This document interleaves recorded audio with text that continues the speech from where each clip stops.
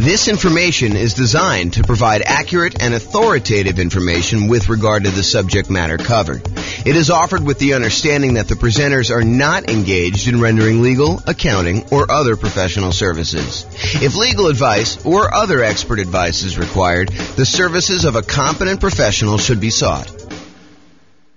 Welcome to the Burlington Real Estate Investing and Real Estate Financial Planning Podcast.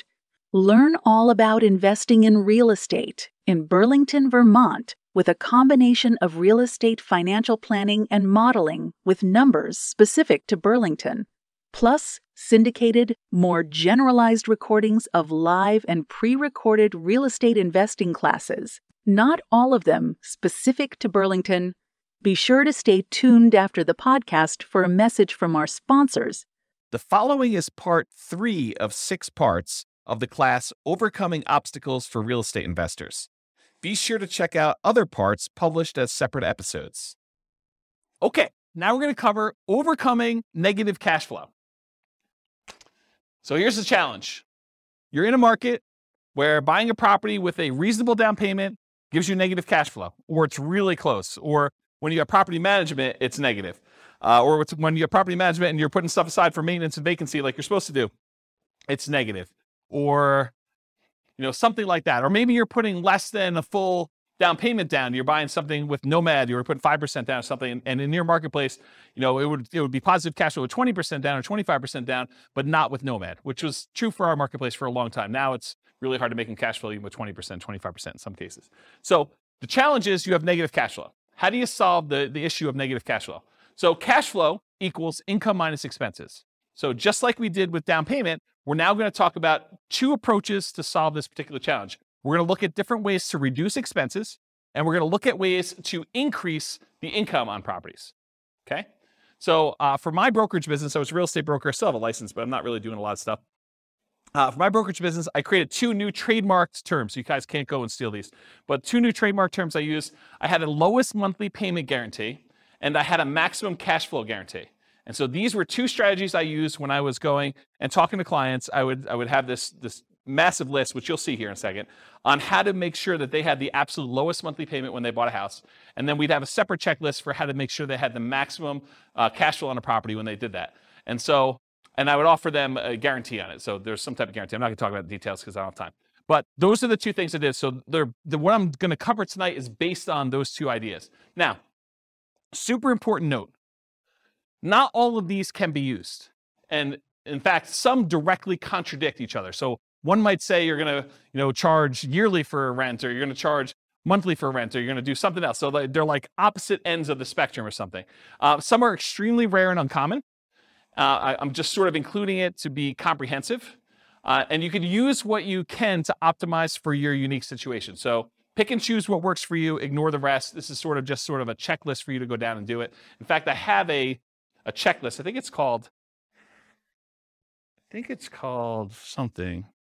How to improve your cash flow checklist or something like that. I don't know. Someone will remember it. I'll put the links to downloads in the show notes for people. Okay, so let's talk about reducing expenses. Here's part 1. This is pretty comprehensive. It's a pretty big list. So I'm just going to ask you the questions. You think about them. So can I put more down to reduce the amount I'm borrowing? You borrow less, your payment's going to be less. Can I put more down to improve your interest rate, lower loan to value? Little known fact, you put 20% down, you get one interest rate. You put 25% down, your interest rate gets better. It's a lot of times much better to put 25% than 20% down. In some cases, if you're doing owner-occupant, it's actually better putting 5%, but I digress. Next question, can I pick a loan with lower closing costs, especially if I'm financing the closing costs? So try to pick a loan where your closing costs are cheaper, especially if you're kind of rolling those into the loan. Can I put more down to eliminate or reduce private mortgage insurance, PMI? Your private mortgage insurance is insurance that you pay so that should you have a foreclosure, should the property go back to the bank, it protects the lender from the losses they may have. So you're paying an insurance policy to protect the lender for them agreeing to loan you more money to buy a property where you're putting less than 20% down. Can I pay for private mortgage insurance in one upfront lump sum payment instead of monthly? That'll save on your monthly costs, improve your cash flow. Has my equity increased enough to request the removal of private mortgage insurance? So if your property value has gone up, you paid down the loan enough where you're now below 80% loan to value, and your lender will remove PMI for you if you make a request. Can I change the loan term? Oh, I missed one. Can I get seller concessions from the seller to buy down interest rate and or cover closing costs? That's another way. Can I change the loan term to reduce my payments? I heard at one point recently that they might be bringing back 40-year loans. Yep, so 40-year loans. So someone says that they're here now. So if you do that, you increase your loan term, you might actually have a lower monthly payment doing that. If you were considering doing a 15-year loan, you could do a 30-year loan, which is much more common. Can I get an interest-only loan where you're not paying any principal each month? That'll lower your payment pretty considerably. Can I get a negative amortizing loan? Not that I would recommend this, but you can get loans where you're not even covering the amount of interest that is accruing on the loan and that your mortgage balance is actually going up each month. So it's negative amortizing. The mortgage balance is going up instead of the mortgage balance going down, which is a regular amortizing loan. Can I change the loan term to reduce my interest rate? Sometimes if you go to a 15-year loan, the interest rate's better. Can I get an adjustable rate mortgage to lower my interest rate? And actually, Austin was going to remind me, and I think this is probably the appropriate time to say it, but a lot of mortgage companies, mortgage brokers now are recommending, just because of the nature of our market, some of these like a 1 year at one interest rate, the second year at a different interest rate, and then by the third year, your interest rate is the normal one for the rest of the 28-year for a 30-year loan. And so this is a way to kind of improve your interest rate. But the question I had on here is, can I get an adjustable rate mortgage to lower my interest rate? And I sort of think that's somewhere between buying down the rate and doing a lower one. I should probably put that on there, its own separate one. Hopefully I'll remember to do that myself too. Maybe someone wants to email me if they don't see it on here. Can I get the seller to carry back some owner financing to lower my loan to value with the primary lender and reduce my interest rate? So maybe you can get the seller to carry back in second position where the lender's still willing to do the loan, and that could get you an overall lower monthly payment. Can I improve my credit score to get a better interest rate? Can I set up automatic payments to get a better interest rate? I've heard some lenders will like to reward you by setting up automatic payments, especially if it's from their bank, and they might give you an 1/8 of a point benefit to your interest rate if you do something like that. Can I get a better interest rate if I have additional accounts, more money deposited with the lender? Some lenders may do that. Can I lock or float down my interest rate?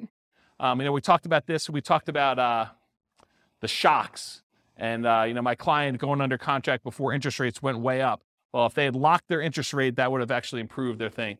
Or float down the interest rate is where interest rates are headed down and you are able to get it lower if the interest rates drop by a certain amount between when you initially locked your rate and when you close.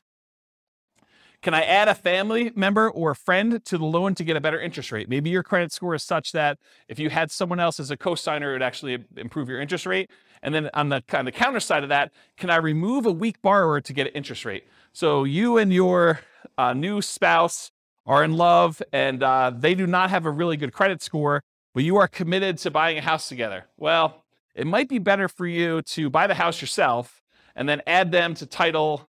Go talk to an attorney and add them as an owner to the property, but they're not on the loan because it would actually hurt your interest rate to do so. Where was I here? Can I partner with someone to get better loan terms? So could partner with a better qualified person. Can I find another lender with better rates or fees? Have rates dropped enough for me to refinance and get a better rate? Is my loan old enough where I would be willing to refinance to extend the term of the loan? So maybe you got 20 years left on it. Maybe you refinance it. Now you go back to a 30-year term and maybe also get a better interest rate to lower your monthly payment. So those are the strategies with your lender. Strategies if you own another property. Can I do a cash out refinance on another property to then buy or refi this property? So you got a lot of equity somewhere else. You pull money out of that one. You use it to put 25% down and maybe instead of 20% down to get a better interest rate on the one you're buying. Does it make sense to cash out refi another property to put a larger amount down on this property? I think that's what I just said. Should I do a rate and term refinance in order to get an overall better monthly payment before financing this property? So maybe you're going to go over the 10 loan limit, or maybe you're going to go over some other limit that the lender has where you go into a different pricing tier and you want to go and refinance another property to improve cash flow on that before you go buy this one and kind of lock yourself in where you can't quite do it as easily after that. Any questions on this so far? Searching for homes, can I search for properties where the seller is willing to include seller concessions? Seller concessions is money that the seller is willing to provide to you when you go buy a property that you can use for closing costs, including buying down the interest rate in your loan to make it a better interest rate. Can I search for less expensive homes, as another example?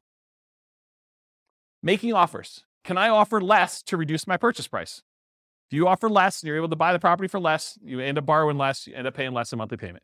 Can I ask for seller concessions to buy down my interest rate? In some cases, it may be better for you to take the money and ask for seller concessions instead of a discount, because the amount you would save monthly payment-wise is better for you to have used that money to buy down your interest rate than to get a discount. Is the seller's loan assumable and has a better interest rate than I can get now? This is going to be true for a little while. We've got a whole bunch of really good low interest rate loans out there. This could be a strategy you might want to employ. Would the seller consider wrap financing, and would that be better terms than I can get now? So offer to do some creative financing with the seller, see if they're willing to do that. Can I buy the property subject to the existing financing, more appropriate wrap financing, where you're able to do that? Can I buy the home on installment land contract, get better terms? Can I get private financing with better terms from family or friends? Maybe grandma wants to loan you money for 30 years at 3, 4, 5% because she's got it in a CD. Can I pay cash for closing costs to keep my monthly payment lower than if I finance them? And finally, on the making offers point, can I buy properties that do not require rent-ready or fix-up costs and use that money as down payment, or to buy down interest rates instead? Any questions on this list? Is this helpful? Seeing all these? So instead of buying a property that needs paint and carpet and all that other stuff, and you're going to need $10,000 after you close, use the $10,000 to go buy a property that doesn't need that work and buy down your rate instead. Owning and managing property. Can I correct incorrect information with the county assessor about the condition or the characteristics of my property to lower my property taxes? Can I contest property taxes when appropriate to keep my property taxes minimized? Can I vote appropriately for changes in taxes that affect property taxes? Can I manage the property myself and still keep up with the latest laws, best practices, and compliance issues? Save on property management fees. Can I shop around to get high-quality property manager with reasonable fees? Can I maintain my property to minimize time between tenants? Can I insist my property manager utilize best practices, marketing early, raising rents with each lease renewal, etc.? Can I review my property management statements carefully for mistakes? Can I raise my property insurance deductible and take on more of the property insurance risk personally? It's a trade-off, right? Because when you have a claim, you're probably paying for that. But if you feel like you need cash flow now for certain reasons, you may want to do that. Can I add or remove people from my property insurance policy to improve the rate I'm getting? Property insurance is based on credit score partially. Can I evaluate the exact property insurance coverages to make sure that you have appropriate level of coverage? Maybe you're overinsured, maybe you're underinsured. Can I compare insurance rates to keep insurance premiums competitive? Can I make sure tenants and tenant buyers have renters insurance? Can I get a discount paying for HOA insurance or other bills in advance? In some cases, you can get a discount by doing certain things in advance. Can I sign up for auto pay on utilities to avoid any per bill fees charged by utility providers? And can I use quality replacement maintenance materials to lower the overall cost of maintenance over time? Any questions on this one? Helpful stuff? Good. All right, so we just covered all the different ways to kind of reduce expenses. And we primarily focus a lot of stuff on mortgages because that's one of your largest percentage-wise expenses on a property. Now we're going to talk about ways to increase income. So maximize income, part 1 of 2. Can I subdivide my property into multiple units to increase rent? For example, rent upstairs or rent downstairs separately. Can I rent by the bed or by the bedroom? Can I rent parts separately like a garage or the community pool or RV parking or RV in the backyard as a vacation rental? Can I add some other type of income for the property? Can I add services, utilities like high-speed internet for an extra fee? Can I offer the property to a tenant buyer on a lease option, lease purchase, or agreement for deed to increase the income and reduce maintenance on the property? Can I charge pet rent? Can I charge fence rent, new carpet rent, or extra fee for something else the tenant desires I install? Can I tier rent by credit score and/or security deposit? Can I change the term of the rental agreement, either do daily rentals, Airbnb type stuff, weekly rentals versus monthly? Can I charge weekly or biweekly instead of monthly? Can I include done-for-you services like lawn care, snow removal, or house cleaning for an extra fee? Can I convert my property to a duplex, triplex, or fourplex or more? Can I get the property furnished to get more rent? Can I start marketing earlier and start at a higher, more aggressive rent to test market prices? You start 90 days in advance, you have plenty of time to test before the property is vacant. Can I charge a fee for auto pay, or can I charge a fee for not being on auto pay? That's an example of two conflicting, contrary ideas that you can either do one or the other. Can't do both. Or maybe you can. Charge for either way. Whatever you want to do, there's a fee. I'm joking. Okay. Can I schedule my leases to end during peak rental seasons? That's kind of important, actually. Can I target more profitable rental niches like corporate rentals? Can I offer a discount for on-time or early rent instead of a late payment? Can I add solar panels and include electric and base rent? Can I bill back for HOA services and utilities like non-potable water? Can I get paying roommates for nomad properties that you're living in? Can I require 60 to 90 days notice for outgoing tenants to not renew? So make sure you find out way early. Gives you time to market the property, get everything done you need to do. Can I improve landscaping and curb appeal to get higher rent, paint, add improved shutters, lawn care, mailbox, property address numbers, lighting, things like that in order to make sure that you're getting maximum rent? Can I make sure the property is appropriately prepared for showings, well lit, smells good, repairs done, clean, neat? Am I maximizing exposure when marketing for tenants? Do I have professional grade photos, 3D tour and video and marketing properties? And have I mastered the sales skills required for phone selling my property to tenants, tenant buyers, and in-person salesmanship to maximize what I can get for rentals and minimize vacancy? Did I miss any? Good list? This concludes part 3 of 6 of Overcoming Obstacles for Real Estate Investors. Listen to the next episode, part 4 of 6, on qualifying for loans. With home prices up, mortgage interest rates up, and rents up, but not quite enough to counteract the higher prices and interest rates, cash flow on rental properties in Burlington is harder than ever. Book a call with the Real Estate Financial Planner to apply our proprietary 88 strategies to improve cash flow on your rentals. See the show notes for a link to schedule your call and improve your cash flow today. If you're a real estate agent, lender, or professional in Burlington that wants to help our real estate investor listeners, consider reaching out to learn about collaboration opportunities with this podcast. We'd love to add more value to our listeners by having you assist our investors buy, sell, and finance their real estate investments. See the show notes to schedule a call to discuss collaboration opportunities.